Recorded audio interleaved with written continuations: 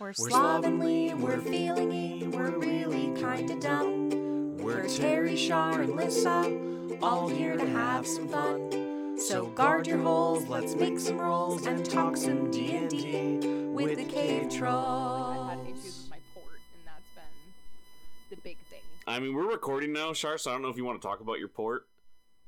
I will always talk about my port. What do you mean? Can we dock at your port, though? I would like to not do that.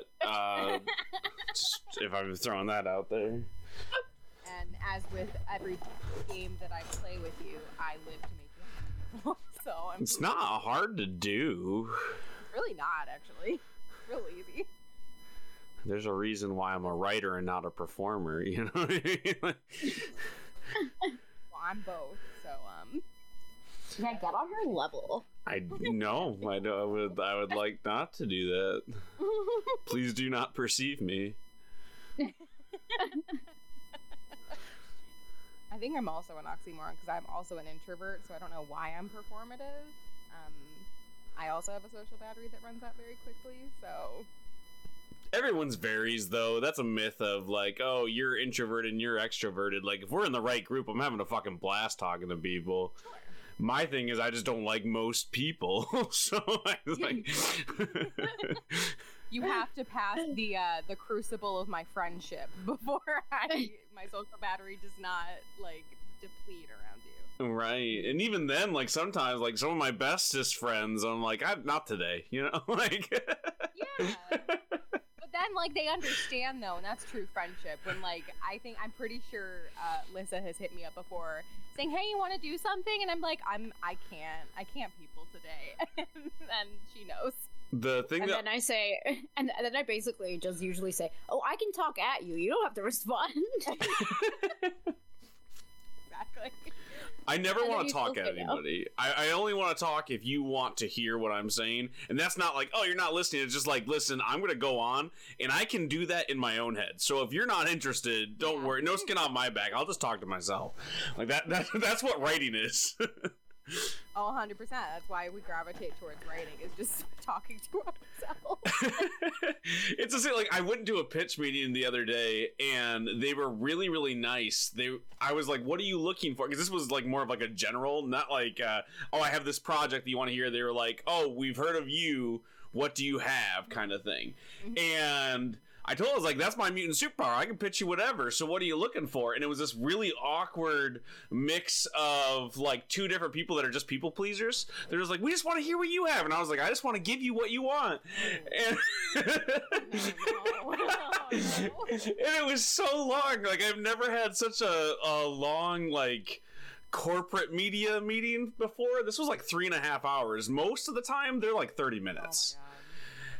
And by the end, it was really good. Like, some good stuff came out of it. But the first hour, I was like, we are just two awkward people that don't have any sort of authority. That's really what it came down to, is I learned that this person really didn't have any decision-making power, and he was kind of stalling until somebody who could greenlight something came on. And his job, and he was like really forthright eventually. I was like, listen, what is this, you know? And the way that he explained, he's like, listen, my job was to get you talking about something that you're excited about, so when the guy comes on that like can actually say, here's money to do it, you're excited and talking about the cool thing. And not trying to sell us something that you think we want. I was like, oh, you could have just fucking said that here. Like, give me money for this. But yeah, so that's on corporate media. It's so much fun.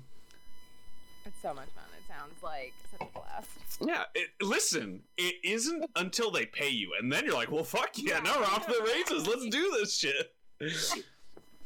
Like, I can make up stuff all day. Like, what do you want? You want elves? Let's do something with elves.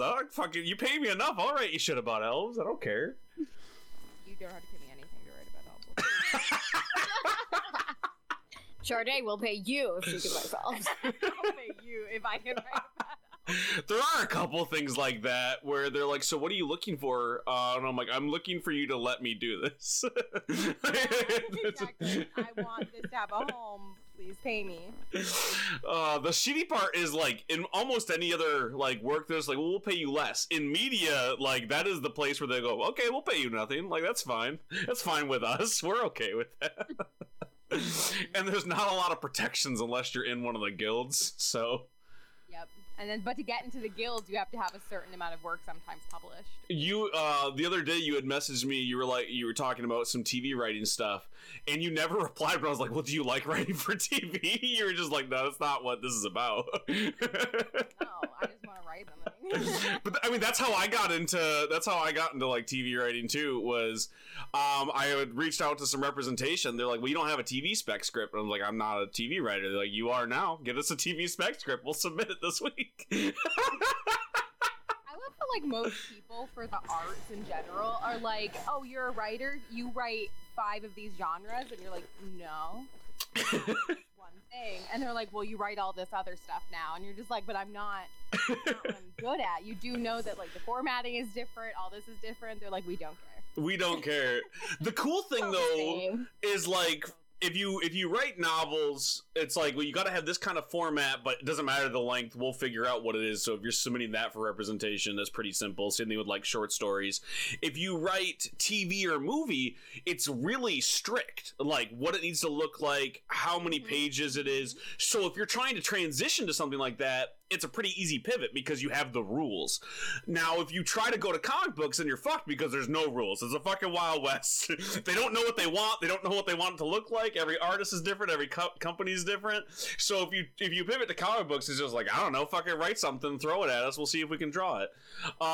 So it's a real fun transition if you go that way.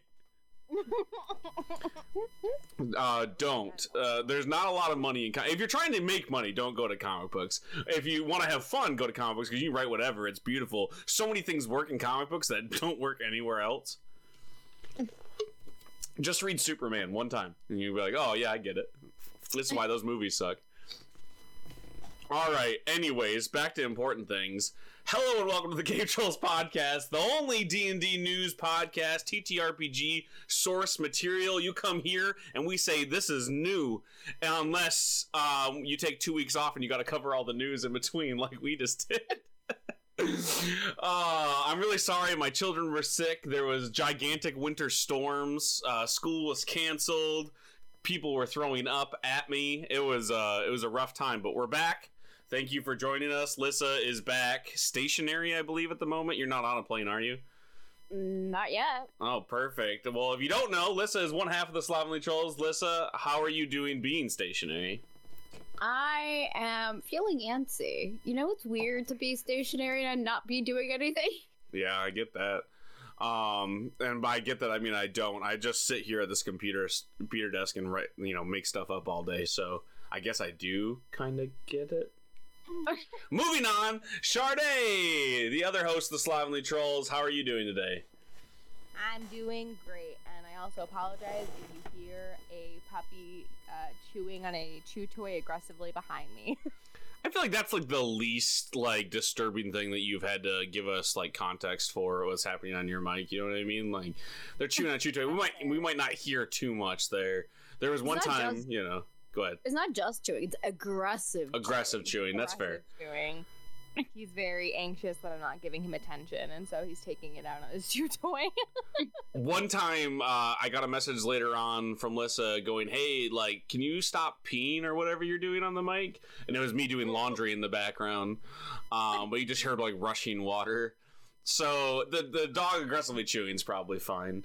And I am your faithful host, Terry Smith, and here, without further ado, is the news. First up is our Bits and Bobs section. Let's talk about all the new games and whatnots that are coming out in the TTRPG space. First up is Daughter of Frankenstein has officially launched its Kickstarter. Lissa, you sent me this, did you not? Yes, I did. What do you know about Daughter of Frankenstein? It is by Beth the Bard. Woo! It is amazing, probably, because Beth the Bard can do no wrong. I am not biased in my opinion whatsoever. 5e compatible narrative TTRPG adventure of mystery, classic body horror, supernatural science, and industrial disaster. Is that the awesome that you're referring to? Yes. Also, if you go to the page and you look at these pictures, like dark academia, steampunk, gas lamp fantasy, gothic architecture, Frankenstein aesthetics, like This is my jam. This was basically made for me or people like me. The Victorian Promethean myth that is Frankenstein fits so easily into cool artwork. So if you combine those two, immediately like, oh, this is gonna sell. This is a good ass game. You know what I mean? And then you get Beth the Bard, 5e compatible. Like, these are all good things. It's at 54 backers right now. 27 days to go. $3,781 out of its $10,000 goal. So let's help them get there. Hopefully we get there, because I backed this and I would like this. I hadn't been able to back anything for a little while, so I had to save up some funds again so I can get back into just randomly throwing money at Kickstarter. Sometimes at projects that I've never seen the light of day. I backed a tarot set like 9 years ago and I just got the update for it. Wow. Well, sometimes like it doesn't reach its goal, right? I don't expect those things, but sometimes it reaches its goal and then you just never hear from these people again, and you're like, okay, is there a class action lawsuit going on? Am I going to get this product? What's happening? And sometimes there's like, listen, it just takes a long fucking time because I am not a company. I'm one dude who likes to draw cards. And like, oh, okay, cool, that's fine. Like, no pressure. It's fine. But yeah, check out Daughter of Frankenstein. I got the links to the Kickstarter as well as some additional information there. I'm excited. We're excited. Go check it out. Next up, we have Oops All Draculas, my favorite cereal. They're here. Oops All Draculas is live on Crowdfunder. The first 20 people to purchase a PDF or print copy do so at a discount. Just so you know, in case you got excited about that discount, it's gone. People have backed it already. But you can still get it at the full price, and it's really cool. So you can go check that out. It's got 124 contributors, 20 days left, $3,000 raised out of the $4,500 goal. So it's really close. So if you're excited about the name alone, like I was, you still have time to jump in. But Oops All Draculas was created by the Dracula Jam 2021 and one of the first games to use the buddy system, emphasizing teamwork and found family, sometimes called a What We Do in the Shadows simulator. Oops All Draculas is a TTRPG that can be easily silly or as dark as you choose. How to play, 6-sided dice system. I'm not going to go super in-depth because we already have 3 other What We Do in the Shadow-like games with similar dice mechanics. So check out Oops All Draculas. Are you two interested in Oops All Draculas? Well, I know Lisa is. Again, yes. But also, this was illustrated by Kata Kemi, who is a Finnish illustrator who's working in the TTRPG and video game industry. So, Finland plug. the necessary Finland plug on every single episode. So glad we have the obligatory Finland drop. But check that out. I'm really excited. Like I said, there's 3 other games that have the similar What We Do in the Shadows vibe, which is one of my favorite pieces of media ever. So I'm really excited to see these.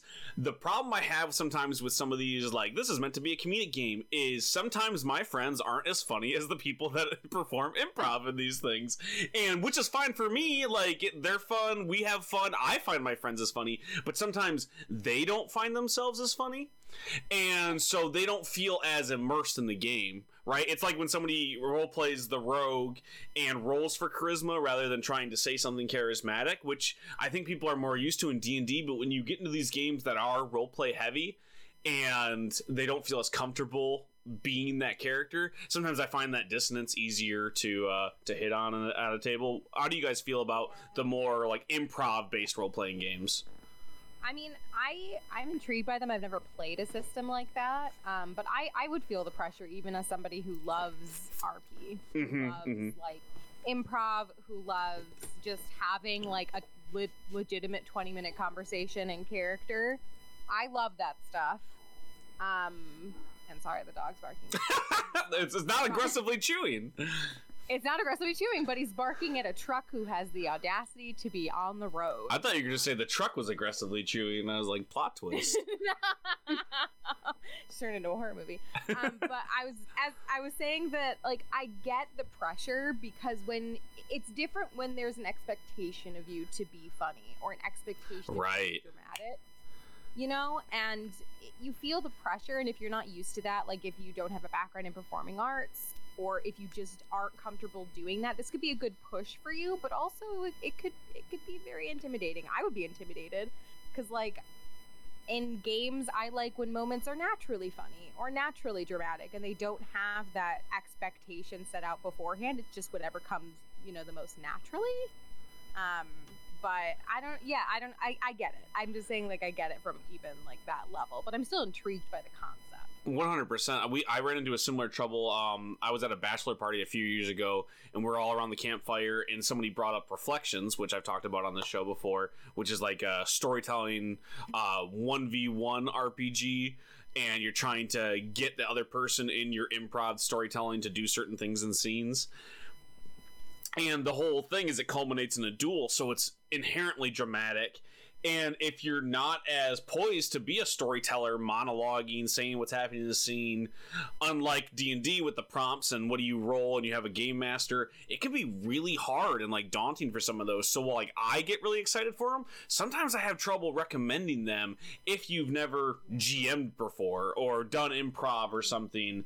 At least playing with somebody who has done those things so they can kind of give you an example. So sometimes it's just hard to recommend. Lissa, what about you? Do you have any interest in those types of games? I think, well, I mean, we saw that before when I was super excited about the Monty Python TTRPG, and you basically told me, well, it's only as funny as the players. Which made me kind of take a step back and be like, well, yeah, I guess that makes sense. It's not, like, automatically guaranteed to be hilarious and Monty Python-esque just because, you're playing the game. I mean, a good game will prompt you to be more funny. And, like, a good group of people, if you have, that chemistry, that sort of relationship with them, that you can like let yourself sort of go. But yeah, it's based on how comfortable I guess you are in the situation, and if it's streamed or something or public, then that puts extra pressure if you're not like an actor like Sade. Right, that's like one of my favorite things about being at a home table, right? Is like I don't gotta be funny for 100 people. I need to be funny for these 4 that are at the table. Yeah, and you generally what their sense of humor is. So like you can do the things that make them think, "Oh, I'm funny." Exactly. Because what will make them laugh. For Sade, what I do is I set up like romantic comedy subplots, like just like really bad sitcom. We're on a date with 2 people and they don't know it, kind of like shit. And then I throw dildos in, and then Sade's laughing, and it's like pretty simple. It's like just like a low hanging sex fruit joke, and she's in, and then I have sense of humor of a 13-year-old. But so do I. Like it works. Like for our table, it's fun. Sorry, Sade, what were you saying? I mean, I was just gonna say when Lissa was saying, "Oh, I'll just do things that I think are funny," and I was just gonna say, "Are you pandering to me?" My sense of humor when you're in my game, so I don't throw scary monsters. Pander to your GM. That's how you win.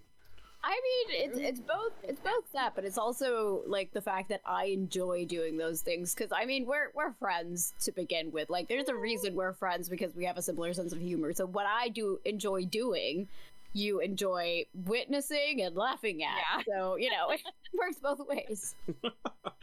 All right, well, moving on to Drama Llamas. You two have sent me stuff on this game separately, and I had a couple of buddies send me information on Drama Llamas. So listen, the hype is real for Drama Llamas. Go check it out. A chaotic, drama-filled, narrative-rich, rules-light tabletop RPG. Play as a fame-hungry reality TV contestant who are also llama.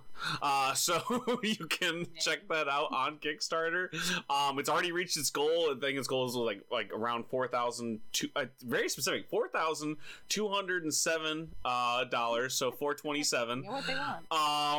They knew, and it's at almost $5,000. So with 165 backers, it's already backed. So you can jump onto that knowing you will get Drama Llamas. The TV competition spin was exactly what I needed to fund this game, because I was like, okay, that's cool. I don't buy a lot of rules like games. I already have a pretty expansive set of one-sheeters, so I don't know if I need more of that. And then I saw the reality TV thing, and I was like, this is enough to get me to jump in, because it's like 3 to 5 players plus a GM, and it's, I think they said 90% roleplay, 10% strategy, 0 combat. So that's a fun twist. If you can't get people to jump into a full D&D campaign, you're like, well, we're gonna play Drama Llamas tonight. Yeah.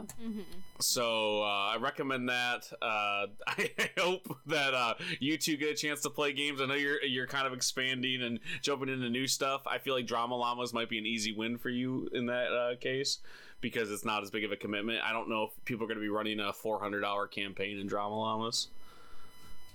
I mean, like, playing in a reality TV without being in a reality TV just sounds like the kind of chaos that makes me so happy inside.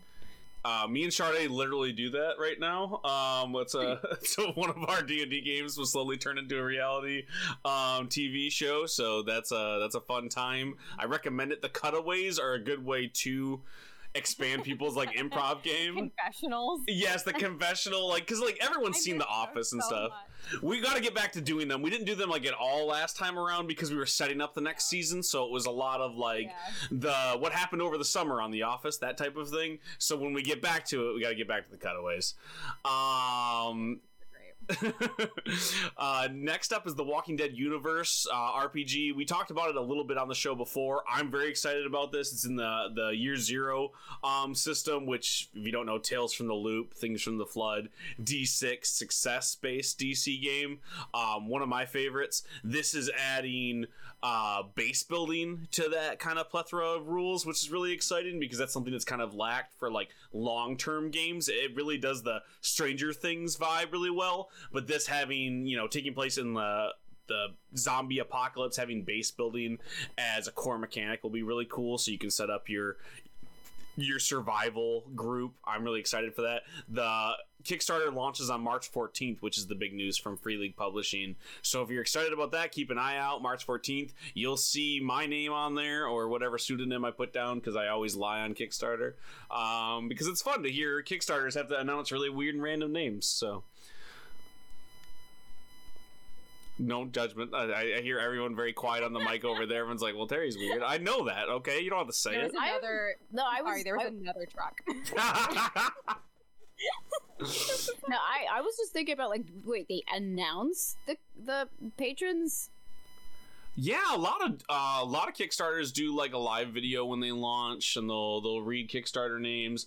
A lot of Kickstarters will put the names of like certain tier backers in one of the products. So a lot of the RPG books I have like an extra credit page with all of the backers on there at a certain tier.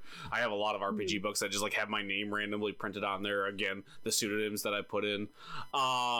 Just like on most like Patreon, like if you want to subscribe to our Patreon, patreon.com/campykillcreations, you put the name, we're gonna read it out. So whatever you want to put there, we're gonna say. Can you tell I've never backed a Kickstarter? Yes. But there's also Crowdfunder and Indiegogo and Zoop. If you want to back some comic books, head on over to Zoop. No? Okay. Go check out Zoop. There's so many different crowdfunding places now. It's really cool. It can be daunting. You're like, oh, I don't know if I'm going to get this thing. But it does free a lot of creative people from having to go through gatekeepers. So I'm all into that. Moving on from The Walking Dead, what's up next? I lost my run of show. Found it there. So we got 3 What We Do in the Shadow likes. So What We Do in the Shadows and Russian Doll inspired this trio of comedic Jewish RPGs. This article came from Dicebreaker, and I like all of these games, so I'm gonna read it. This comes from Alex Meehan over there. Let's see. A trio of comedic tabletop role-playing games inspired by What We Do in the Shadows and Russian Doll enable players to fight against Jewish oppression. If I Were a Lich Man, which is one of the best puns I've read all week, is a collection of upcoming tabletop RPGs that put Jewish heroes at the forefront, featuring 3 separate RPGs. The collection places essential elements of Jewish culture, such as Passover, bat mitzvahs, and dreidels within horror and fantasy settings. The anthology takes inspiration from the likes of What We Do in the Shadows. We've talked about that here, and Russian Doll, which if you don't know Russian Doll, I feel like maybe less people know Russian Doll. It's a Groundhog's Day like mystery on Netflix with Natasha Lyonne. I highly recommend it if you're into those. But there's 3 different games in here. I'm not going to go into each one, but you can check out the Kickstarter, see if any of them interest you, because for the price that they're launching over on the Kickstarter, and you get all 3 games, pretty pretty obvious that you should go for it. It's already reached its goal. I think it was like $5,000. They already hit 40. But it's really cool for like, I think $12 I think is enough to get the PDF with all 3 games in it. So exactly. Plus, if you get the physical copy, you get dreidels, which are a mechanic in several of the games, which is really exciting. I know. I as a little boy, I was so obsessed with tops, and I had a Jewish friend, and he was like, "Well, dude, listen, if you like that, you should be Jewish." And I was like, "I don't." I have good news for you. Exactly. I was like, "I don't know how that works, man. Like, I don't think that my family will let me do that necessarily, convert. Like, we're all Irish Catholic and Episcopalian. I don't think they'll just let me start going to temple, but I'll try." They didn't, by the way, let me do that, but they did buy me Beyblades, so I guess it worked out in the long run. But dreidels are still dope. I don't know about win-win, but I just have different religious trauma, right? Like, it's but it's just a super cool game. It goes towards some really cool creators. I highly recommend checking this out. I can't tell you to buy it because that would be pushy, but $12, 3 games. Come on, do the math. Moving on, that's our last in the bits and bobs section. Next up is our Village Crier segment. This is where we talk about all the big news, the news that isn't about selling you something. First up is the Trans Witches and Witches bundle. This has already passed. We talked about it a few weeks ago. Trans witches are witches, and they had this gigantic collection of games made for and by trans creators. It had a pretty hefty goal of 192,000, and it reached it. $207,000 raised, 3,000 contributors, 108% of the goal. Like, average contribution was like $64. Like, just huge, really cool to see.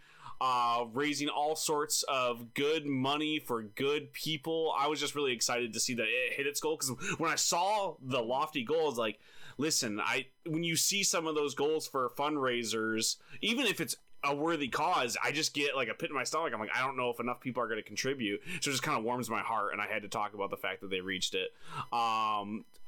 Huge bundle. If you're listening to this, go check. Sometimes you can still get in it even after the bundle ends. Sometimes you'll double check it. Itch.io sometimes goes a little bit longer, but if not, just go celebrate some of these creators, and you can still look at all the games in the bundle and see if there's something cool in there, because a lot of those games are not expensive to begin with.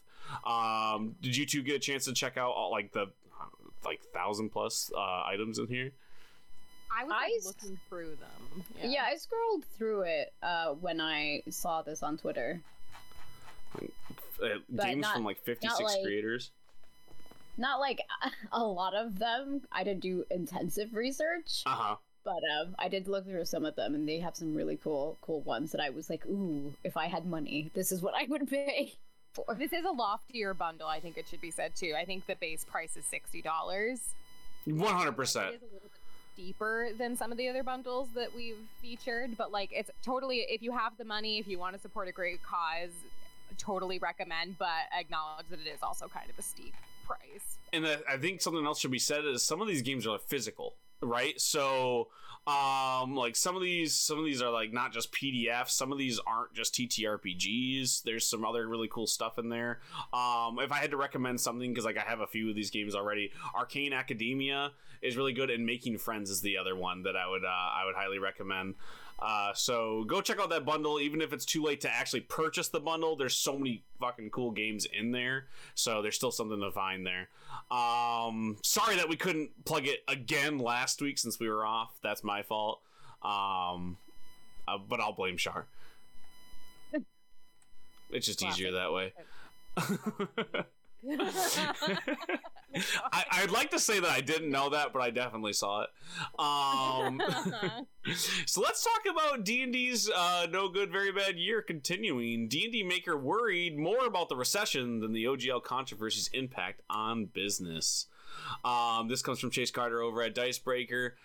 This was an interesting article. So on a fourth quarter business call, like their earnings calls that they do, where they kind of talk to shareholders and people on their board about like plans for the company, not to get too businessy.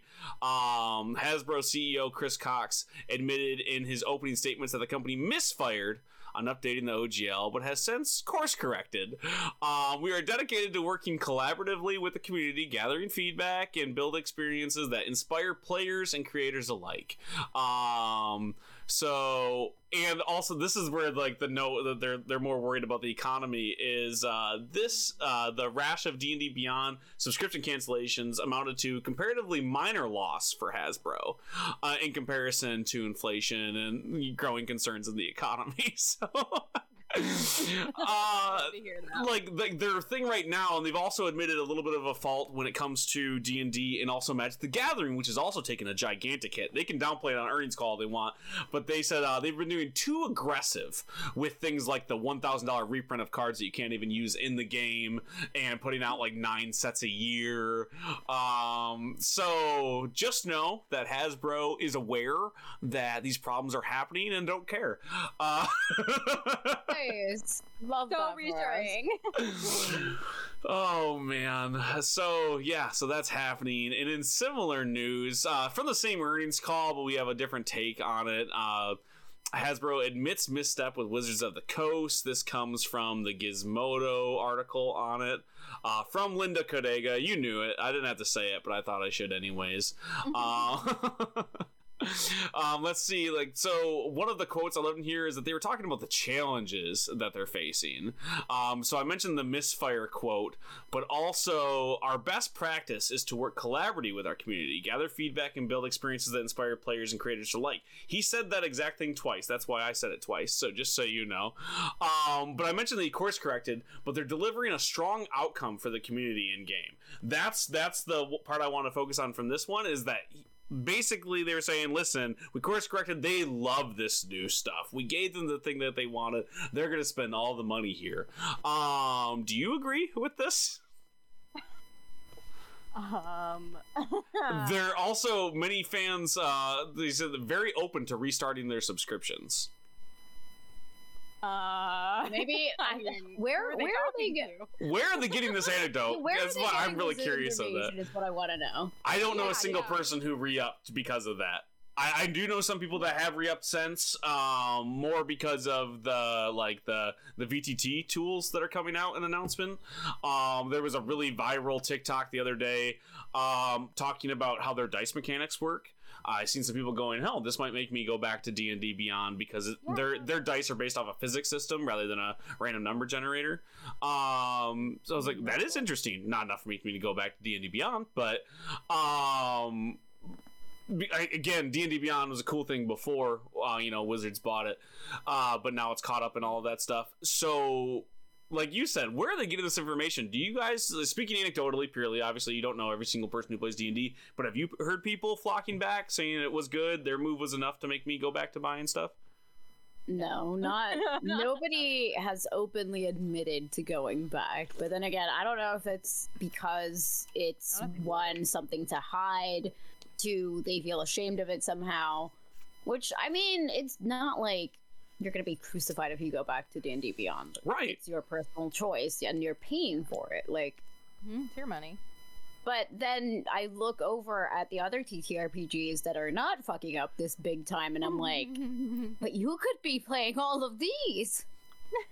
It's true. Like, that's something that we talked about a little bit with GURPS TikTok blowing up a little bit a few weeks ago, with people going, well, what is this game? And Steve Jackson Games being like, oh, you want to play our old game? Like, well, how about we go, listen, some of the shit in there is problematic. We're gonna fix it. We're gonna we're gonna do all the right things. We're just gonna say the exact opposite of what Wizards of the Coast is doing, and we're gonna do the opposite. Will you buy our game then? And people said, yeah, sure.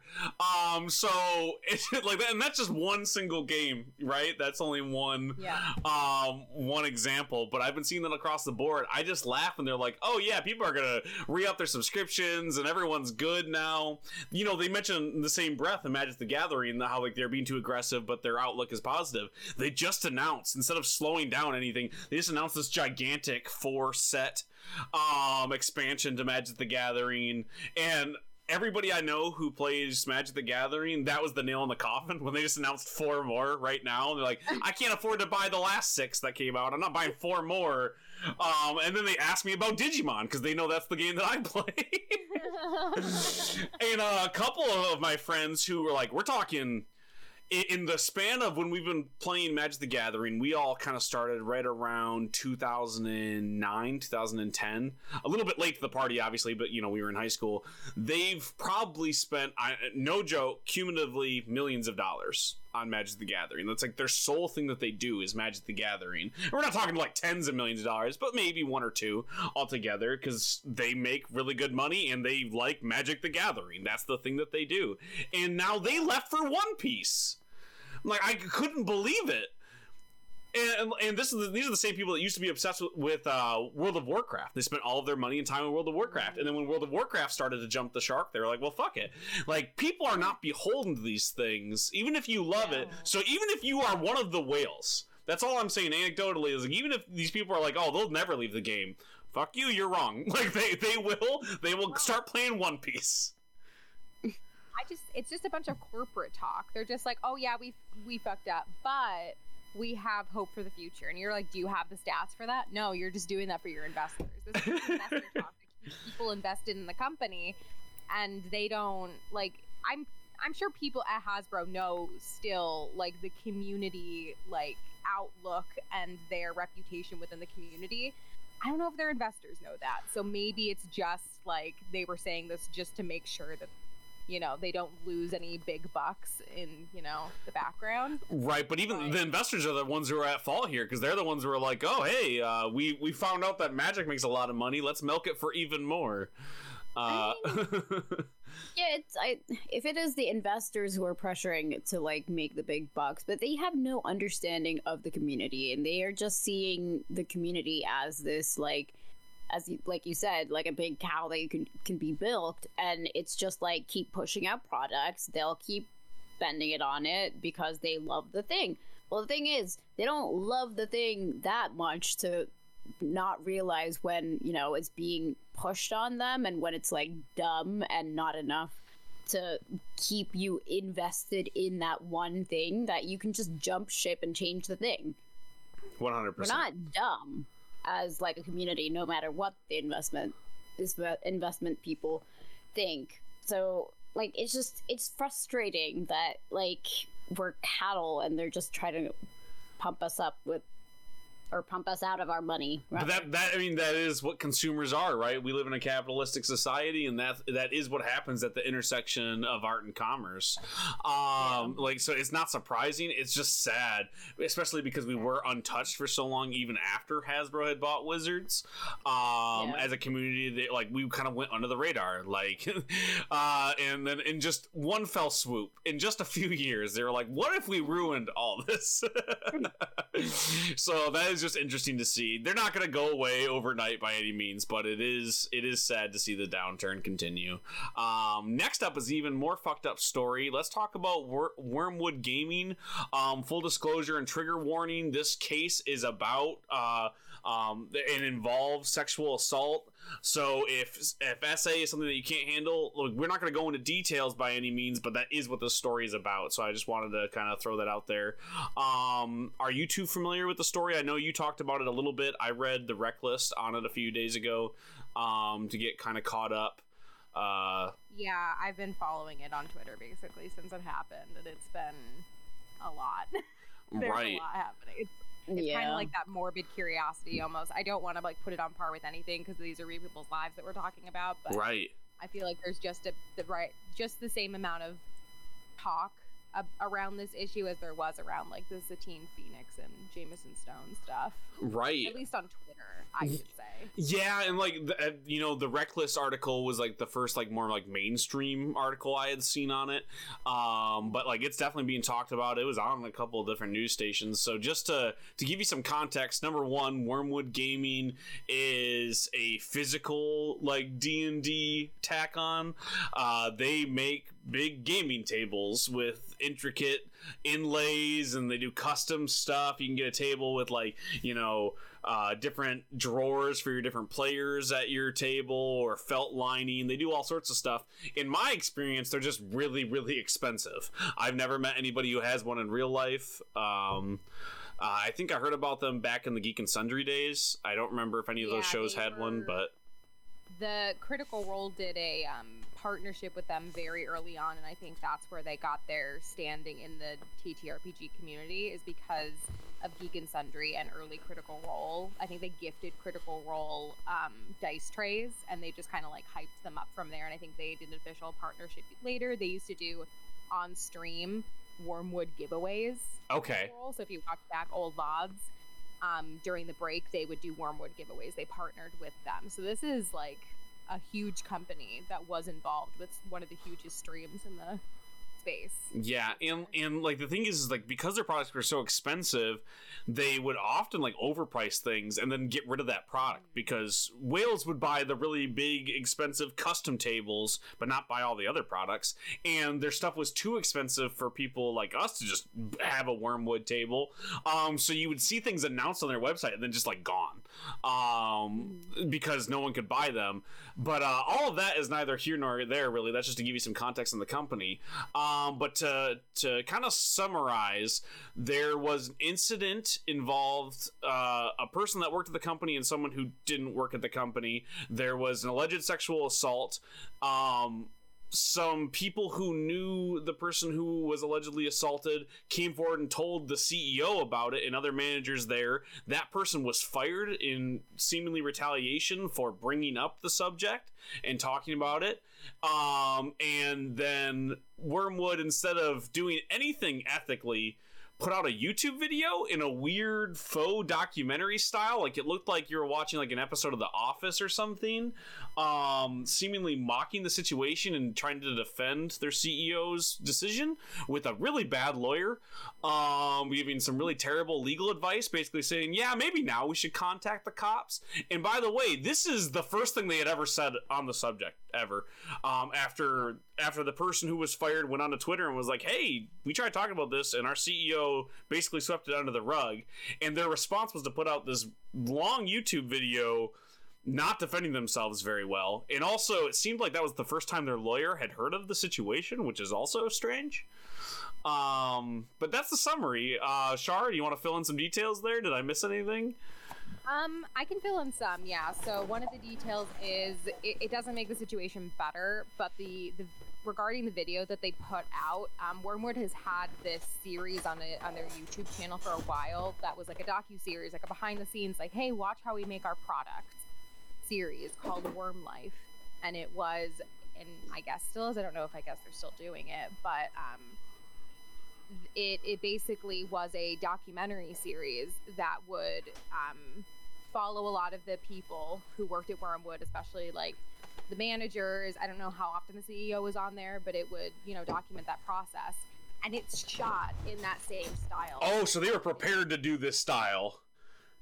Yeah, so they've been doing this style for a while, and it's 100% not an excuse. This was the worst possible way you could film an apology, or like not even an apology, just like film a video addressing the situation. But it does give more context as to maybe why they didn't just say, hey, let's make a mockumentary about this. They'd already been producing content like that for a while. Well, that's good. Maybe that's just what they were comfortable with.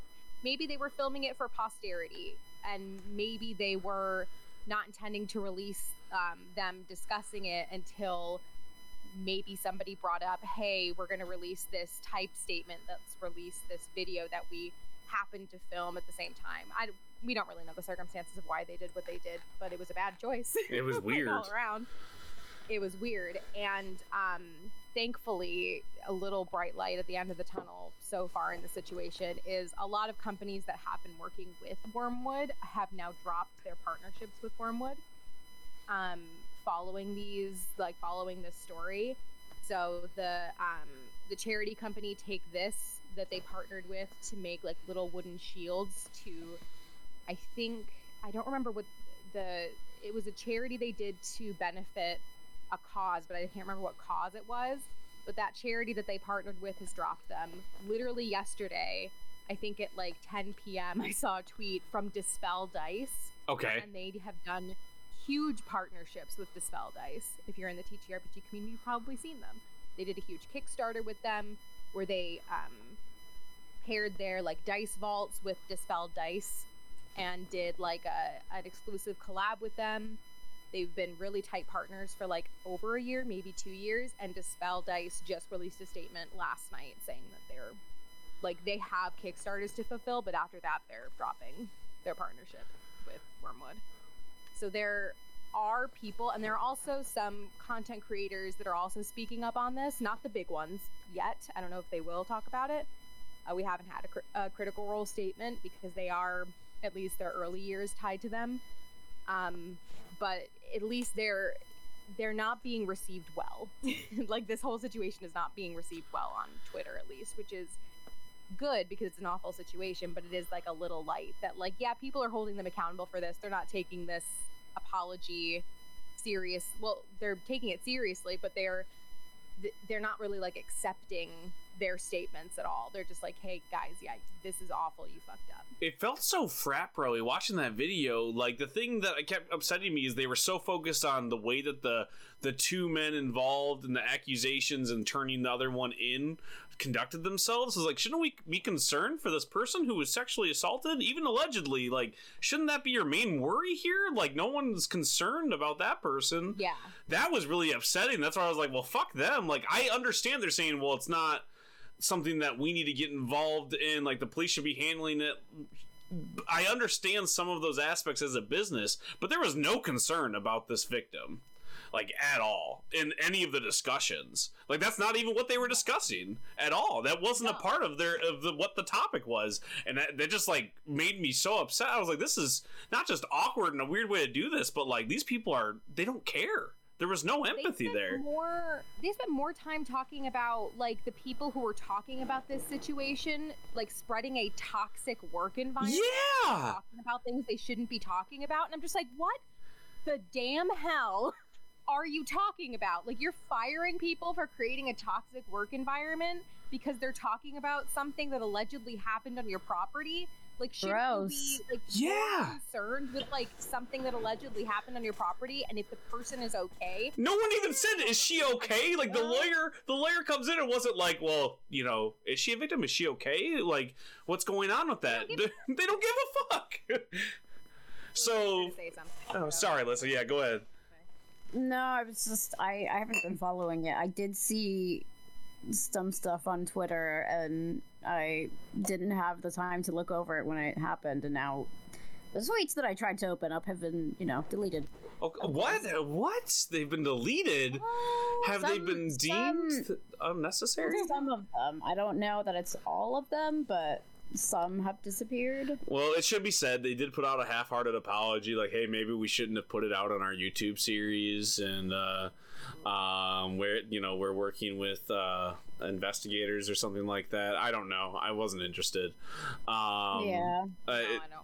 It's too gross. It's not like this is gonna make a big example. I couldn't afford a Wyrmwood table even if I wanted one before, and I don't now. The cool thing is there's other places that you can get cool tables like that are more affordable, and I'm probably gonna put some links in here. So if you're interested in that, because I've been thinking about picking up a table, and now I know not to pine after theirs.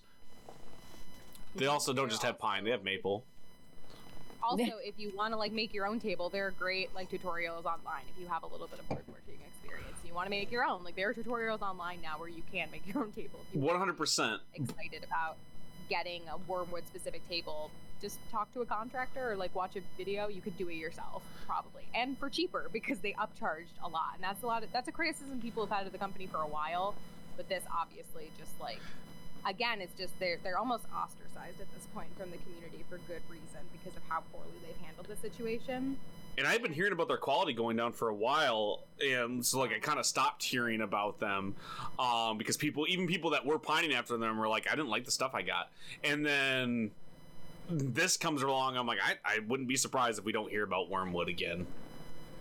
No, I think this might be the TTRPG community is constantly growing. There are so many talented people in all different sects. Like, there are people who make very specific niche products that you can find exactly what you want, dice-wise, accessory-wise, table-wise. Like, support local small businesses. You don't need to give your money to big companies like Wyrmwood to have a great accessory for your game. And it just sucks watching this just unfold. And like, I remember watching that video and just like getting so angry, like, and it just sucks that people like that exist in the community, and this is a very harsh reminder of that. 100%.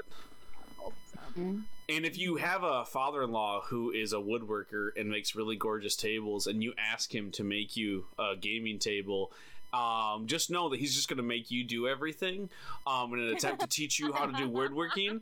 And when he finds out just how uncoordinated and bad you are at measuring things, even like the simplest task, just know that table will never come to fruition. Aww. Is this a real story? This is a 100% a real story. My father-in-law is a very talented woodworker, as well as my sister and brother-in-law. And I went over there and I was like, hey, how hard would this be? And they're like, not that hard. Like, you know, we could probably show you how to do it. Spoiler alert, they could not show me how to do it. I would be the same way though, so like no judgment. Like my dad is great with tools, and he made me a dice tray like for Christmas because he loves projects. So whenever I find like, hey, you want to find a cool new thing to work on, I'll give him something, and he made me a really nice dice tray. But he knows if he teaches me how to do it, I will not comprehend it. Like, and he knows this now. I love them so much, but I was like, listen, I want to buy all the materials and even pay you for your time, even though that's not really what we do in this family. But like, I don't want to make this. I can't do it. Like, this is not within my skill set. And they were just like, no, teach a man to fish. And I was like, listen, I know how to fish. What I don't know how to do is make a table, and I don't want to. I don't want to. Do it for me. Oh man, if you need me to summarize the themes and like the intricacies and the A plot B plot of making a table, that I can do. But what I cannot do is create one. So just know that that's what happens.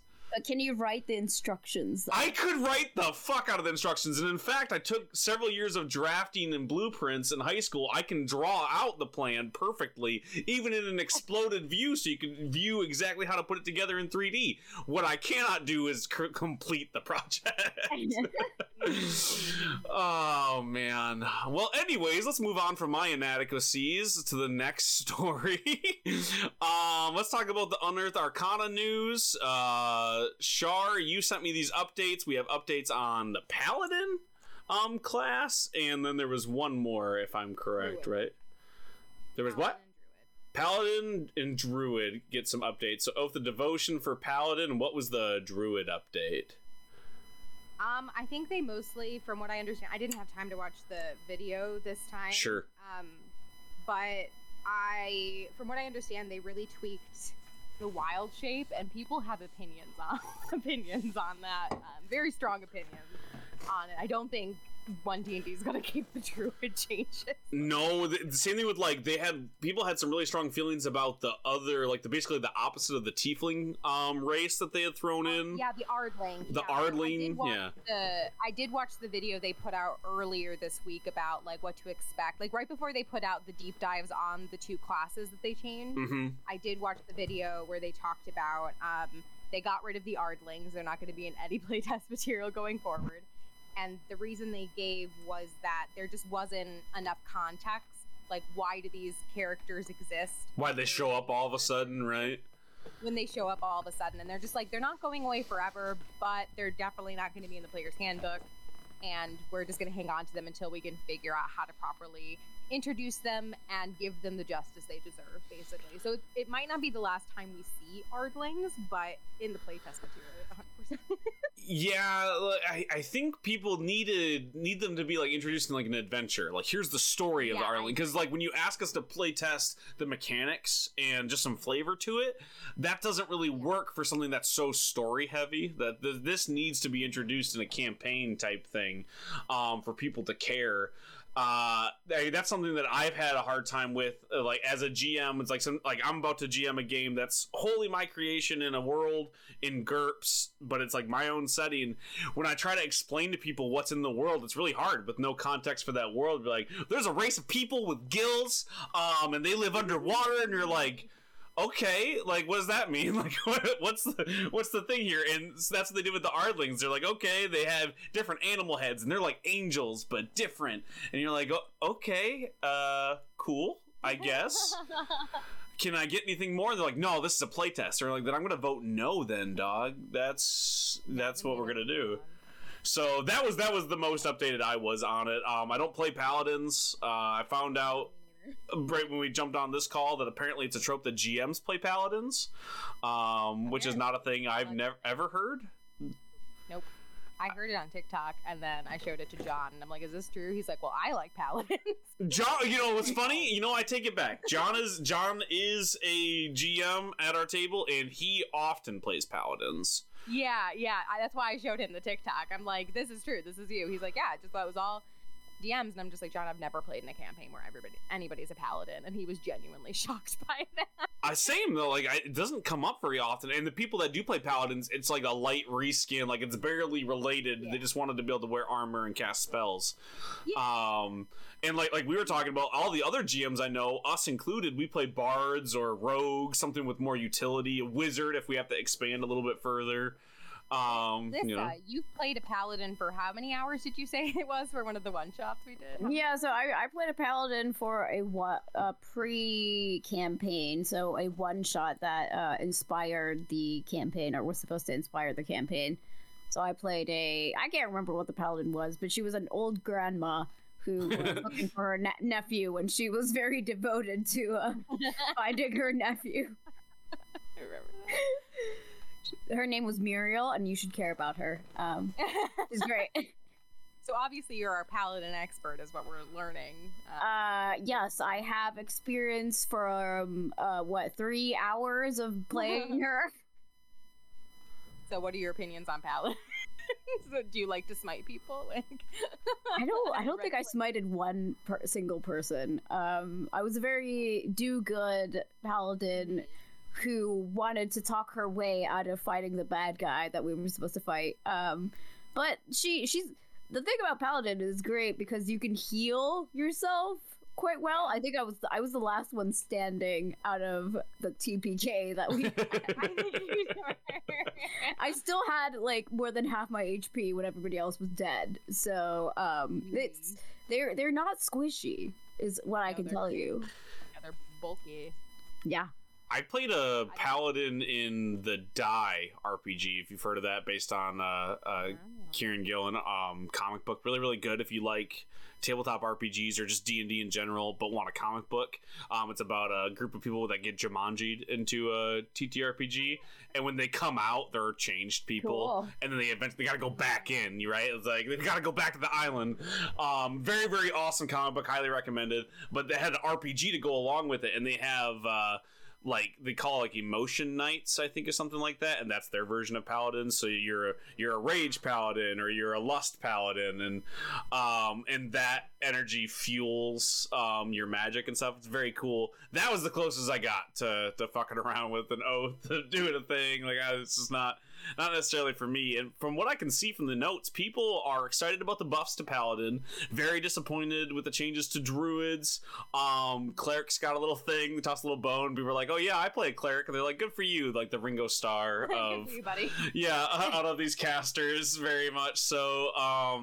The thing that people seem to be upset but like a bit torn is the wild shape changes. Yeah, the wild shape changes. It seemed like in an attempt to add cool new things to match the movie, they said, okay, here are 3 cool forms, but there's way fewer forms for you to wild shape into. And that seems to be people's contention there. They're like, well, at the expense of being cool to match the movie, you nerfed this. So there's that. I'll have to read into those notes. I don't have anything going on. Like, our current D&D game that we still play doesn't have any druids in it. And I've not started any new ones right now, so... Well, the games that I play in... Lissa, again, you play a druid, but you don't wild shape. This is still not applicable. Well, yeah, because... in my campaign also doesn't wild shape, specifically. Only druids I've ever played where they're like, oh, you guys have access to wild shape. And it was my first actual like rules as written thing, my player didn't realize that she had wild shape, and I'm like, you're a druid. And she's like, no, I have starry form, because she plays a star druid from Tasha's, and I'm like, that's a version of wild. It's still wild shape. You always have you still have wild shape as a druid. And she's like, no, I don't. I'm like, yes, you do. I will read you the rule. And like, I read rules as written from the book, and I just like took a step back. I'm like, rules as written, my own play. I've never done that before in my life. I avoid that. I usually do, but I wanted her to do this cool thing, or like, I saw that she was like frustrated with something. I'm like, oh, you could wild shape and do this. She's like, no, but I don't have it. And so I was trying to do it as like, no, you can do this, I promise. And she's like, after I explained it, she's like, okay, I'm not going to do it anyway. And I'm like, okay, well. You ruined it. Apparently, I accidentally ruined it. I don't know, but Lisa, you were going to say something as a druid. I mean, you can, wild shape, and I think it's like a cool thing that druids do. But like, I'm trying to play a non-druid, which is the thing that I do with my characters. With every class, I try to not be the class that I just picked. So I am a druid who hates animals, specifically. And I prefer mushrooms, because obviously I'm a circle of spores mushroom enthusiast. So I obsess over mushrooms, and I hate animals, because that just makes sense to me. You gotta have a good old Leshy companion. That's a great way to go about it. Like a little mushroom guy. Like you have your own little toad from Mario. No, I adopted a monodrone. Perfect. Robot. This definitely goes hand in hand with druids. Lissa really just throwing out the fact that she's a contrarian. Like, just fuck you, Dad. I got a robot. Exactly. Oh man. I just feel like I'm not like equipped to talk about these 1D&D changes, and I feel bad because I've never played a druid. All I know is that people are upset about the wild shape, and I will say as well, people are not just kind of like a little bit weirded out on the fact that they're nerfing stuff. You can't even turn into like a tiny creature until you're 11th level. Yeah, it seems like a weird change. Yeah, it's just stuff like the leveling is off. They're doing some interesting things. Like, I like that you can turn into a wild bear and stuff. That's awesome. Yeah, and like I said, like them throwing in cooler forms is a good idea. Like the people being upset in the movie that there's an owl bear transformation. I'm like, no, that sounds cool to me. Like I feel like if I was a druid, I'd want to be an owl bear. That seems like a cool thing. Yeah, exactly. Like it's a cool concept, but then they're just executing it so oddly. So I don't really know what went on there and what the reasoning is, and I guess I'm interested to see how it develops. It's the rules as written con mentality, right? Like the thing that I often argue with my my creative partner when it comes to creating game mechanics, John, who's come up several times on this show. I gotta give him a shout out. He doesn't listen, but because of course not. Why would our friends who love TTRPGs listen to a TTRPG news show? Fucking John.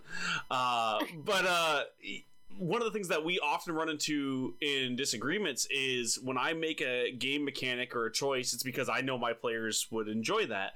And he comes from this background of the rules as written people, these like almost hardcore wargaming ideas where if you sat down at somebody else's table, what would be the rule so you're not exploited? Because while we know like we don't break the rule of cool and we have really good ideas, and if rule doesn't work or is dumb, we don't use it, but there are a lot of rules in there that protect players from sitting down with like an inexperienced GM or a table that maybe isn't so forthright or open or good at improv or negotiation. So you have these rules in there for a reason. So when you get to these like druid changes where it seems like, well, that's not fun, but it might balance it out, right? So somebody doesn't cry at the table because the druid is stronger than their paladin. And you play with people sometimes like that. There are people that are like, I don't like it. He got to do the thing that I don't get to do. And like, I wouldn't play with that person, but some people don't have that choice, right? You play at a shop, you might deal with that guy. So yeah, it's hard for me to go, oh, this is a bad decision. I don't like it, but I also don't play a druid. So it'll be interesting to see.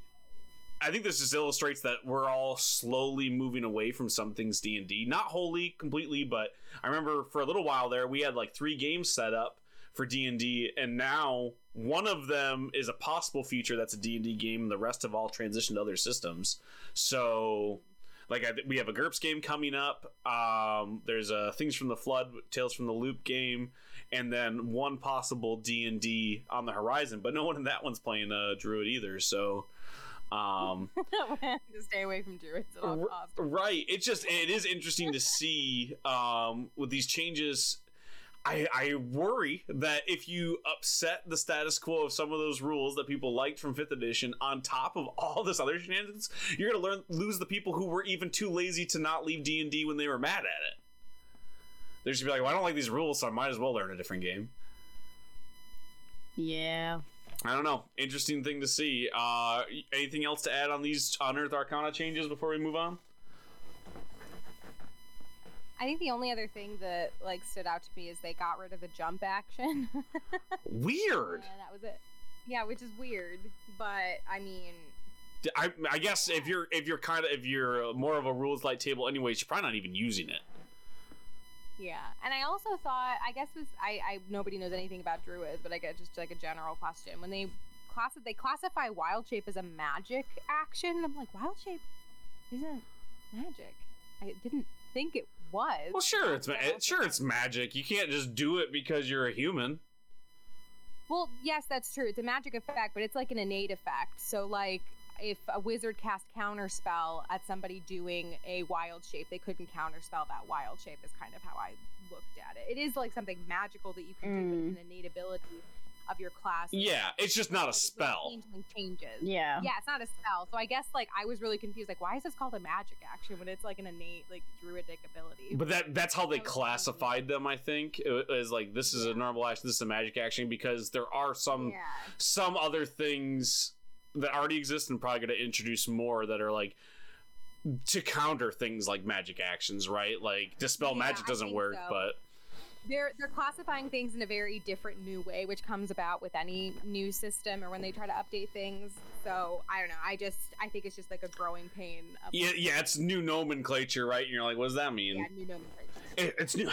It's new nomenclature that they're not defining too, which is always the upsetting thing that D&D's always had a problem with. Is like, let's have poorly defined nomenclature that contradicts other words in here. So. Or like makes it superfluous, and they describe it 3 different ways, but it's the same effect. Or one word that means 4 different things. You're like, dude, you gotta be more clear and concise with this. I just got a text from my friend. Apparently, Wyrmwood has pulled down their video, and they released an updated statement. It's a breaking news, I guess, as we're recording this. Yeah, I got a tweet too. Something's okay. Oh no! So this was just somebody else commenting on it. My phone must have just been listening. It was like, "Do you want more people to talk about this? Like, we can do that. Thanks, Google." But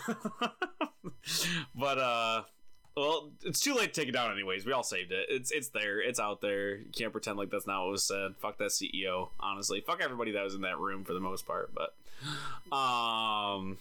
anyways, let's move on to a less divisive topic, which is our argument section, Eye of the Beholder, where we actually state our opinions and argue about them anyways. I was lying when I said let's move on to something less divisive. This comes from DM Steve over on Twitter. They had a really interesting tweet. It's been over 2 weeks. This was actually a couple of weeks old now, so it's probably been closer to a month since the D&D TTRPG space blew up about the OGL 1.1 and 1.2 leaks. Since then, folks have reached a new stable state. 1.0 remains intact. The SRD 5.1 was added to the Creative Commons, but I'm still frustrated, not just at Wizards of the Coast, but our D&D community. This goes on for 12 tweets. I don't know if we necessarily need to read all of them, but the basic gist of it was that, hey, we were all mad about this change, this creative fuck up with the OGL, but we weren't nearly as mad when they put out fucked up stuff with Spelljammer. We weren't nearly as mad about the Orien Black situation. So it's just a little sad that we're all up in arms about the OGL together, which is good, but how come we couldn't share that same fervor when they were being racist and homophobic and misogynistic? How come it takes this OGL situation basically for people to be up in arms? I mean, I have a pessimistic answer for that. Yeah, I agree. And we've talked about it several times on this show. It's the thing that we talked about when the OGL stuff came out. We literally said, we're like, where was this fervor? Where was the Torches and Pitchforks then? I remember when I was talking about, I'm like, I think I'm done with D&D. And you two were like, yeah, that makes sense. This was, back right around Spelljammer. And it's a thing that we've been talking about for a while. Like, what is your echo chamber that this is the first thing that you've seen that's outraged that people are doing this, right? Did you fight as vocally and visibly about OGL 1.1 as you did with all of the, creators of color trying to be like, hey, they kind of fucked us over with some of this stuff? So the pessimistic answer is that the OGL effect, quote unquote, affects everyone. Right. Like, these other things, I argue that they do affect everyone as well, but it's way easier, again, quote unquote, easier for certain groups of people to not really ignore it, but just not prioritize it as big of an issue because it didn't affect them. It affected somebody else. So, but the OGL affects everyone and everything. So, like, that's why everybody was putting up a fuss about it. It does not make it right, but, like, that's probably the explanation. The simple answer is privilege, right? Like, it's privilege. We don't have to. It doesn't affect us. It doesn't hurt me. So why should I give a shit? And then the OGL actually hit, and people are like, "Oh, damn, this sucks for me." For me, it's a problem. And that's really what it comes down to. It's shitty. It's a bunch of people that look like me, sadly, that don't care until it affects them. And you're right, Shar, it does affect everyone every single time. It's just not in the way that you think, and some people can ignore that because of privilege. If you look like me, often it's like, well, sure, that does affect the game in general, but I don't have to worry about it.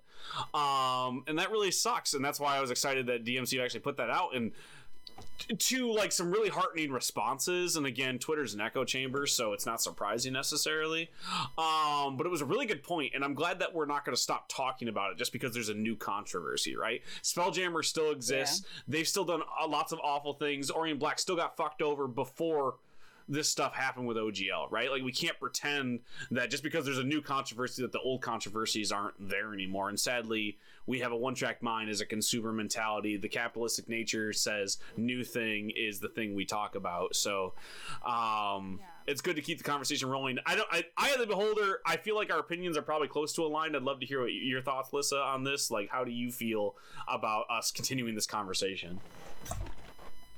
I think that bringing up history and things that have happened is always important. I mean, we have a podcast that just simply goes on about like the history of D&D, of the Solving Trulls, and I think that we do like it is maybe not rehash the same thing every episode, maybe not talk about it all the time, because nobody's going to want to listen to that, because again, it's not new, it's not interesting, people move on, but learn history in order to not repeat yourself. And I think that and we have to make companies be accountable for their actions. And I mean, it's simply a personal choice of whether or not you give your money to those companies. But like what you said about privilege, I do agree that it is like, if you don't see it as personally impacting you because of your privilege, because of whatever, then unfortunately people are not going to act on it. No, and it's only going to continue to be like that as more and more controversies happen. I've seen a lot of people kind of discovering things about other games, like when we talked about Paizo, like keep it in perspective. Paizo was kind of the hero of the day this time around, same with Kobold Press, but they're still big ass companies, right? Like they are. That's not like a dude at a table with his 6 friends are like, we also make a game. No. Like, it's $1 million company. And they've also put out fucked up stuff sometimes. Maybe not to the same extent. They haven't been around as long. Cobalt Press was on our show earlier, I guess like about 6 months ago, because they put out a fucked up product. That was racist. As simple as that, right? no one place is going to be that way, but we can't pretend like they're not that just because the story moves on. We got to keep talking about them. That's why whenever I recommend GURPS right now, because GURPS is the game that I'm playing at the moment, and I've played it for a long time, disadvantages come up a lot because they have some really fucked up rules in there because they tried to gamify disabilities, and that's fucked up. And they've learned that lesson, and they're learning from it, and they're making a new version too. But that's something that, like, we should just pretend like it doesn't exist, right? Just because D&D's the bad guy right now, or the current new BBEG of it, and just because they are now too with the OGL doesn't mean that we shouldn't still be mad that things like the Hadozi were attempted to be sold. So we need to keep that energy up, you know?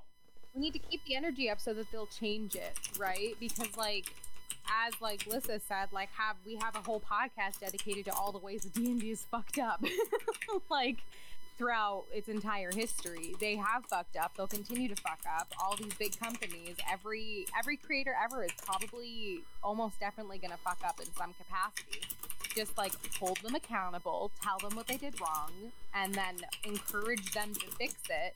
And then if they're making positive strides to fix it, you don't owe them your money. You don't owe them your time anymore. You can give them as many chances as you want, but, you know, just encourage people to do better. Don't completely ostracize them, because corporate entities are corporate entities, but also really passionate people work there, and people who care. And hopefully those are the people who will be making positive changes going forward, so that the next people to pick up a book don't read about the Hadozi like that.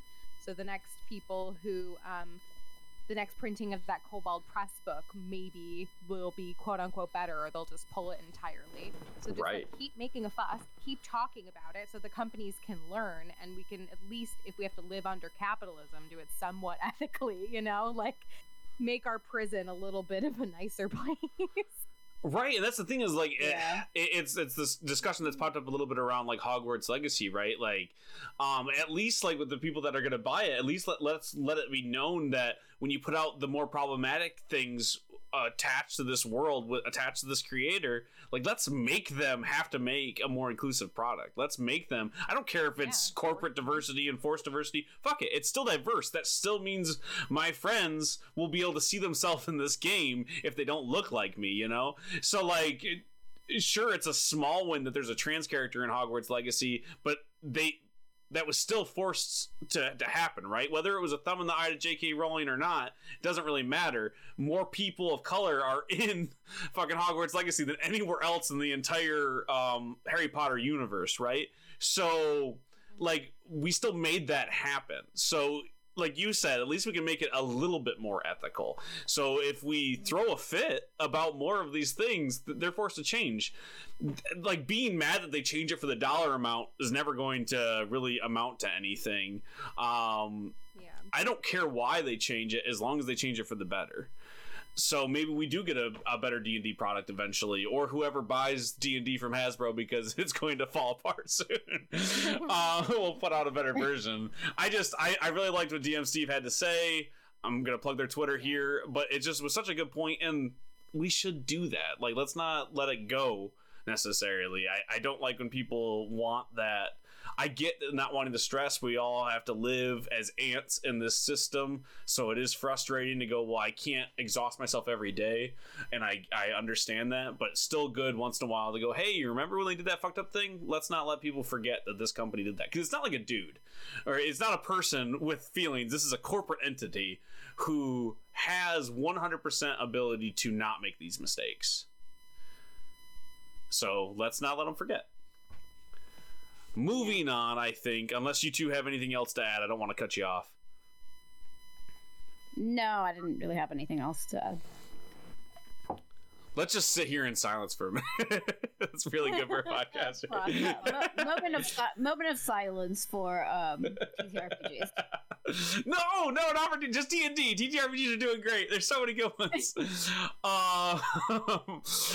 Real quick before we leave the Eye of the Beholder segment completely, are we at all concerned that, I mean, we all called this, we've talked about this on the show before, that things like the Kobold Press, Black Flag game, and all these other ones, Black Flag, and I forget what I don't know if Paizo's put out their name yet.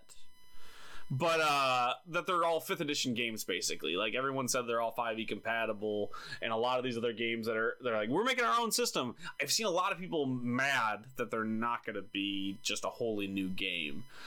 Where do you two fall in that camp? I would prefer if they were their own thing. I'm not surprised at all, and in fact, we kind of all called this and talked about this on the show, that they were going to be 5e games, including Black Flag and a couple other ones. Like, what do you think?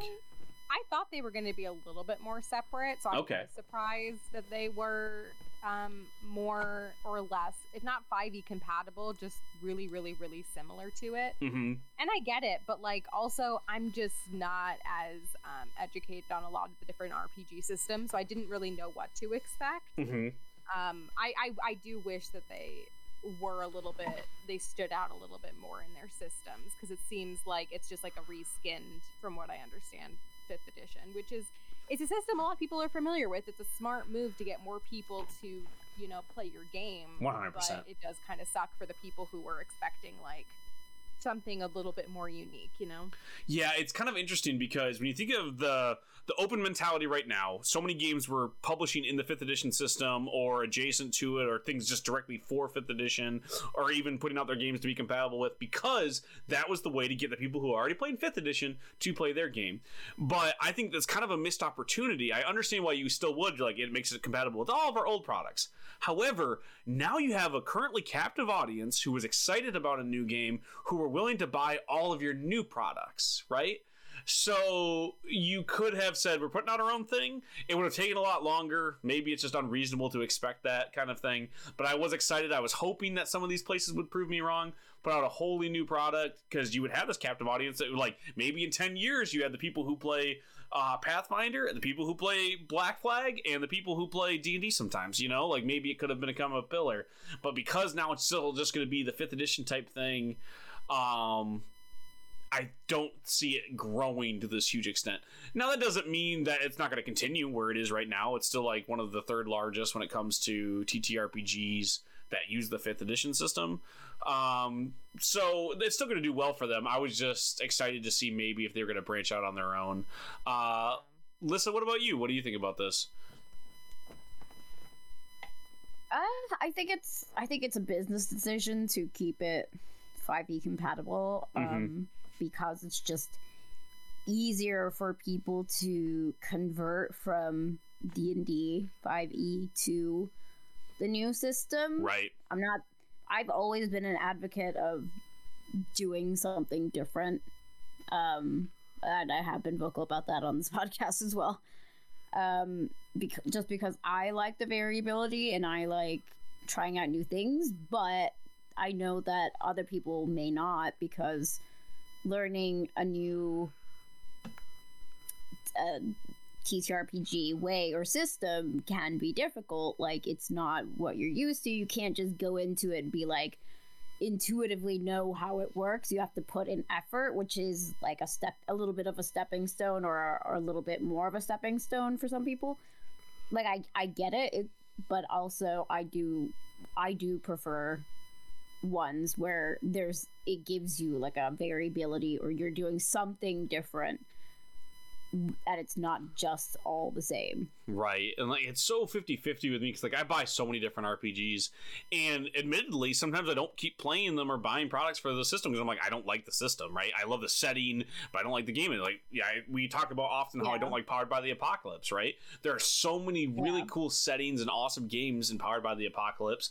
Two that come to mind right at the bat, like Thirsty Sword Lesbians, and oh man, I can't think. There's so many good ones, but we talked about them on here.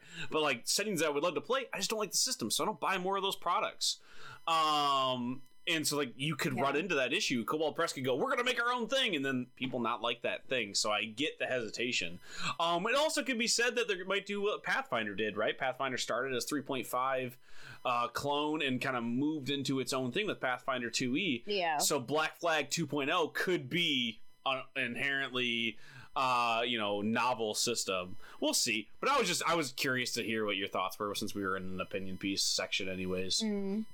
Well, anyways, moving on to our final segment, Bardic Inspiration. Let's talk about all of the different media inspired by D&D and other TTRPGs. First up, we got a new clip from the D&D movie.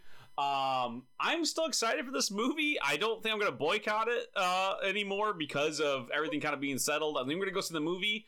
So I was like, well, I'm not going to play a bunch of D&D or buy any more products. I might as well go see the movie. So I'm saying it right now. Probably going to go see the movie.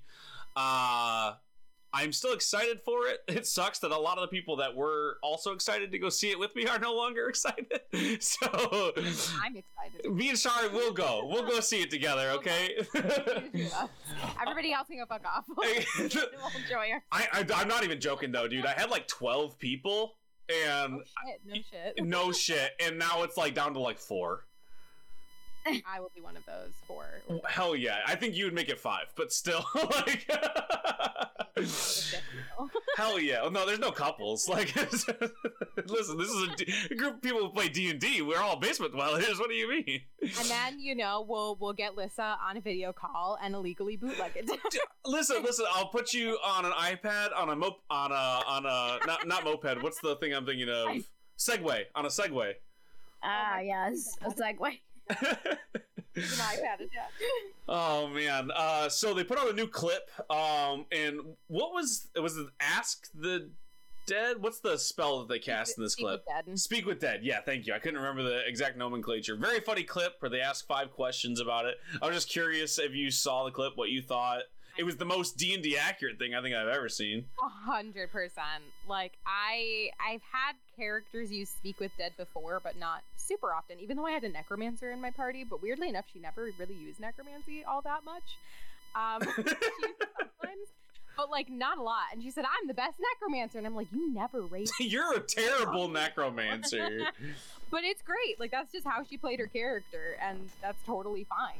But I never really had this happen when I DM'd, but I have seen this happen when I watch actual plays. I've heard of stories where this has happened, where, like, somebody casts Speak with Dead, either a cleric or a necromancer, and then, like, as the party is deliberating what they want to ask the dead creature, the creature/the DM basically trolls them and takes all the questions they're asking each other and just has the undead answer them. 100%. It's who's on first, right? It's the gargoyle conundrum. Like, you're like, let's do riddles. It's just a way for us to fuck with each other. And I've never seen it go well. I've only ever seen it go exactly the way it happened in this clip. I've never seen it end with any sort of utility.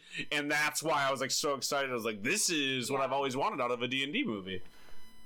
Yeah, like, it may not, like, they also recently released a statement saying that this isn't going to be that meta. Like, they're not going to, like, end the movie with them at a table. Table at the end of the movie, basically. But I'm like, this is still meta, though. Like, this is a very clear nod to fans of D&D.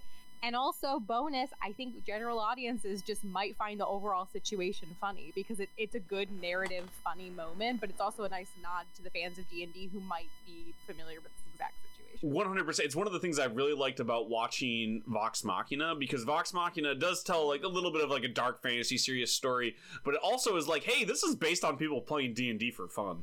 So you're gonna have the silly moments of the bard doing something they shouldn't have been trying to do, and the barbarian punching something they shouldn't be punching. You know, like it lets it be a D&D show, and I see that in this movie. Like speak with Dead, it doesn't go well for the party. It's like, yeah, this is silly. It's a silly thing that you can speak Dead. You only get to ask 5 questions. It's semantics, and you're gonna argue about it. Who's on first? 100%. Yeah. And that they're not shying away from it, I think, is the way to go with it. Yeah, whoever is on the writing team for this knows what they're doing, and that's a good thing to see. I think in this kind of, with how popular the D&D is, and the failed, I guess, attempts that they've had in the past. How dare you? Do you remember that Marlon Wayne's D&D movie? Because I do. I remember the Knights of Badassdom being a LARP movie that was awesome, but I don't remember. It was not awesome. I thought it was fun. I would argue that movie is not awesome. No, it's not a good movie. Yes, yeah. You know what? I agree with that. It's not a good movie, but it was awesome. How about that? It's not a good movie, but it's like, if you've ever LARPed or you're gonna enjoy it because it's just ridiculous and has a lot of nods to that kind of nerd. Who's the guy that relatively okay? Who's the guy that played Scar in The Lion King, Shar? So Jeremy London? Jeremy Irons? Jeremy Irons, thank you. Jeremy Irons, that's his name. He plays the bad guy in the original D&D movie. Yeah, and I've never seen it, but I've seen the poster. it's just so good. Like, I highly recommend it. Maybe we'll do a watch along on like Patreon or something someday. Like, yeah, it's I'd love to watch it for the first time. yeah, I it's not a good film, but I have such like a nostalgia for it, seeing it as a little boy. Like, it is such a touchstone for me when it comes to D&D and TTRPGs. So I saw that way before I ever played Dungeons and Dragons. Oh, interesting. So was it like D&D? It kinda, yeah. That and like the Baldur's Gate games, like 100%. Oh, sure, yeah. Moving on to our final thing, let's talk about I guess adding a little addendum to Hasbro's no good very bad year. Only half of D&D fans expect the movie to be any good, survey suggests. This comes from Matt Jarvis over at Dicebreaker, but they'll still be going to see it. Dungeons & Dragons fans seemingly have tempered expectations for the upcoming D&D movie, Honor Among Thieves, but that won't stop them from going to see it at the cinema, according to the recent survey. A survey of more than 2,500 people who describe themselves as fans of Dungeons & Dragons, Stranger Things, or both, found that half expect the upcoming big screen adaptation to be quote-unquote terrible, meh, or disappointing, or aren't sure what to expect. The other 50% expect Honor Among Thieves to be okay, good, or great. 1 in 10 of those surveyed apparently weren't even aware of a new Dungeons and Dragons movie. This comes from merchandise maker Mercoid's survey found, perhaps unsurprisingly, that those who call themselves fans of both D&D and Stranger Things were most keen to see the film, with 80% of such respondents planning to see it. For those who were fans of only D&D, that number fell all the way down to 68%. There's a few other fun little percentages in there, but what do you think of meh, maybe? I think the groupings are really interesting because it was like, if you think it's okay or better, you get grouped into the same statistic. And I'm like, Yeah. wait, those do not mean the same thing. Not even close. It being a good movie or a great movie is not the same as thinking it's going to be an okay movie. Yeah. Like, why are they grouped together? I want to know the people who buy from Merchoid. I've never even heard of that merchandise maker. Do they make things for like Stranger Things or something? What the fuck do they sell? Because I feel like I'm often part of weird like groupings when it comes to merchandise, just because of like my wide range of interests. But I'm like, I've never heard of Merchoid. What the fuck do they sell? Is it just a place where I can buy Funko Pops? Like, what is it? So many places are, right? Where like, if you haven't heard of a storefront, you go there, like, it's just Funko Pops. It looks like they sell mostly IP branded random shit.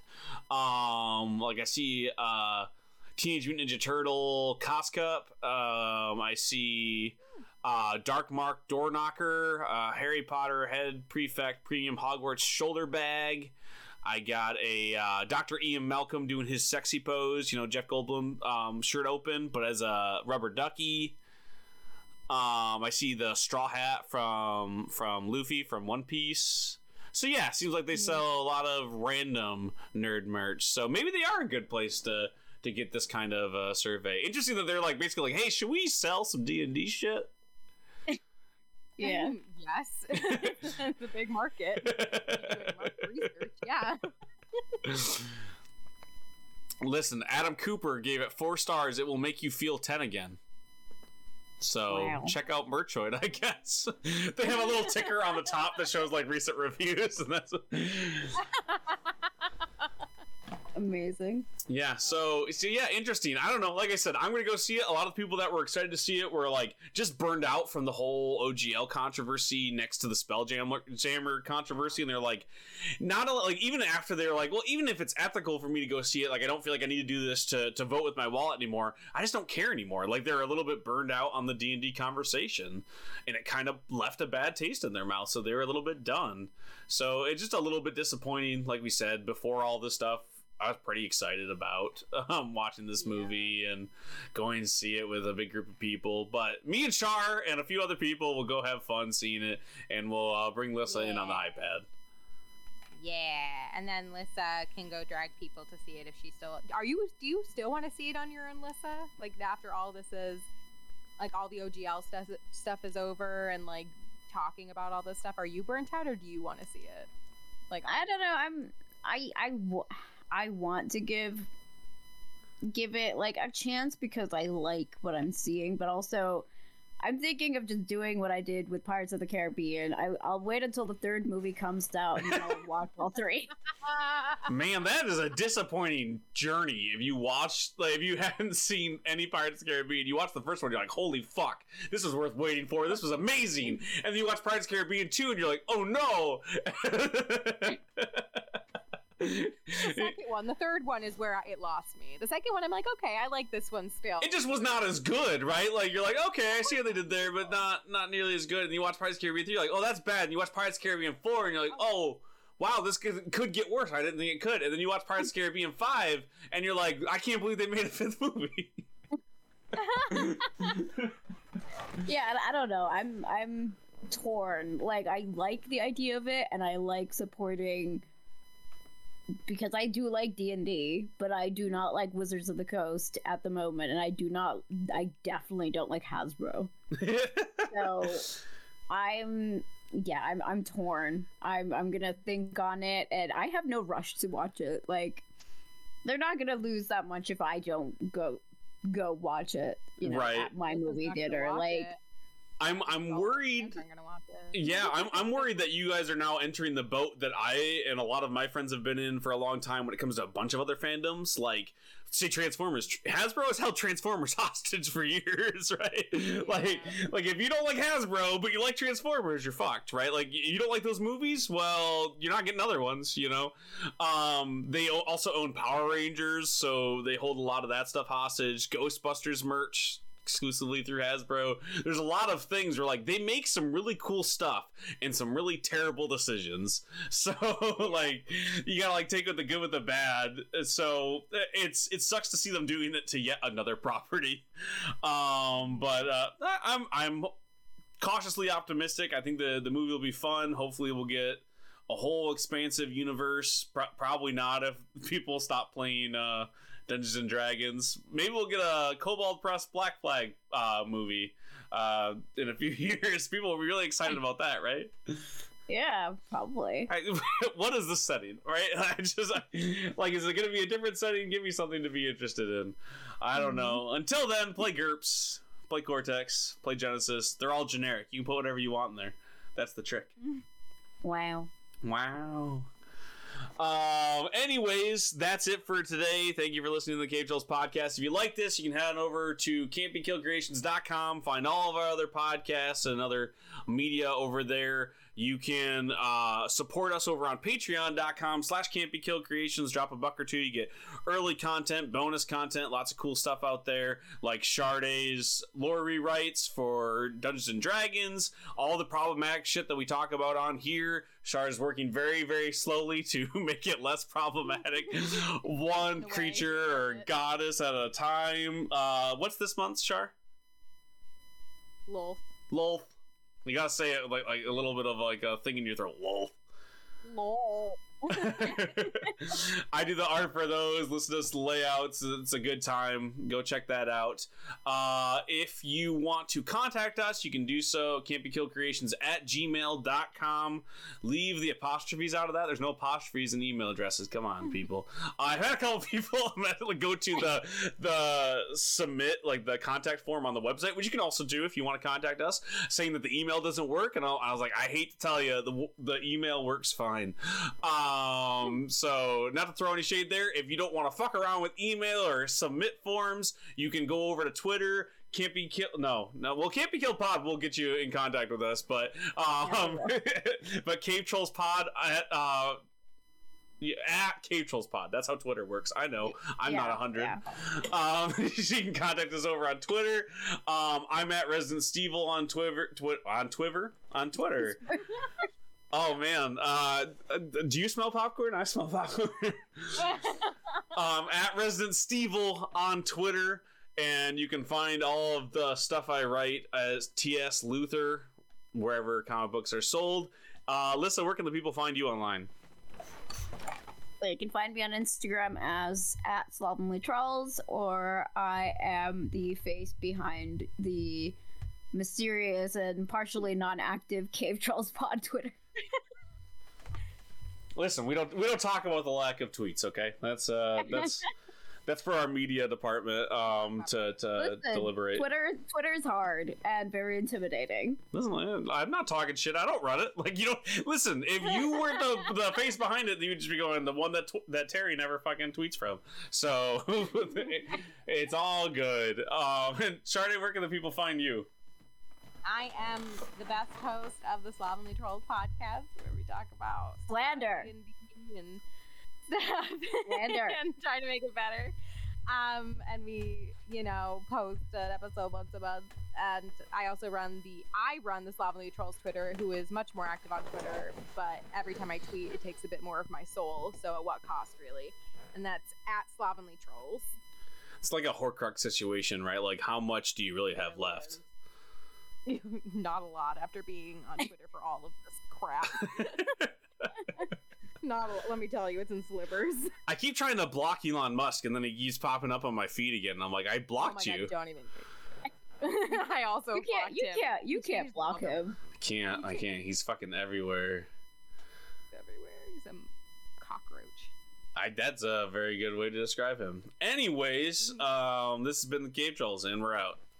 It's done recording. You can start swearing now if you want to. Once again, we have that special time where we get to thank our Patreon producers. Right now, we have Kim Winson, Jeremy Raymond, The Lorax, and Trellbot. Thank you so much for helping us keep the lights on, the mics rolling. You keep chicken sandwiches in our pockets, and you keep us having fun on the mic. Thank you so much.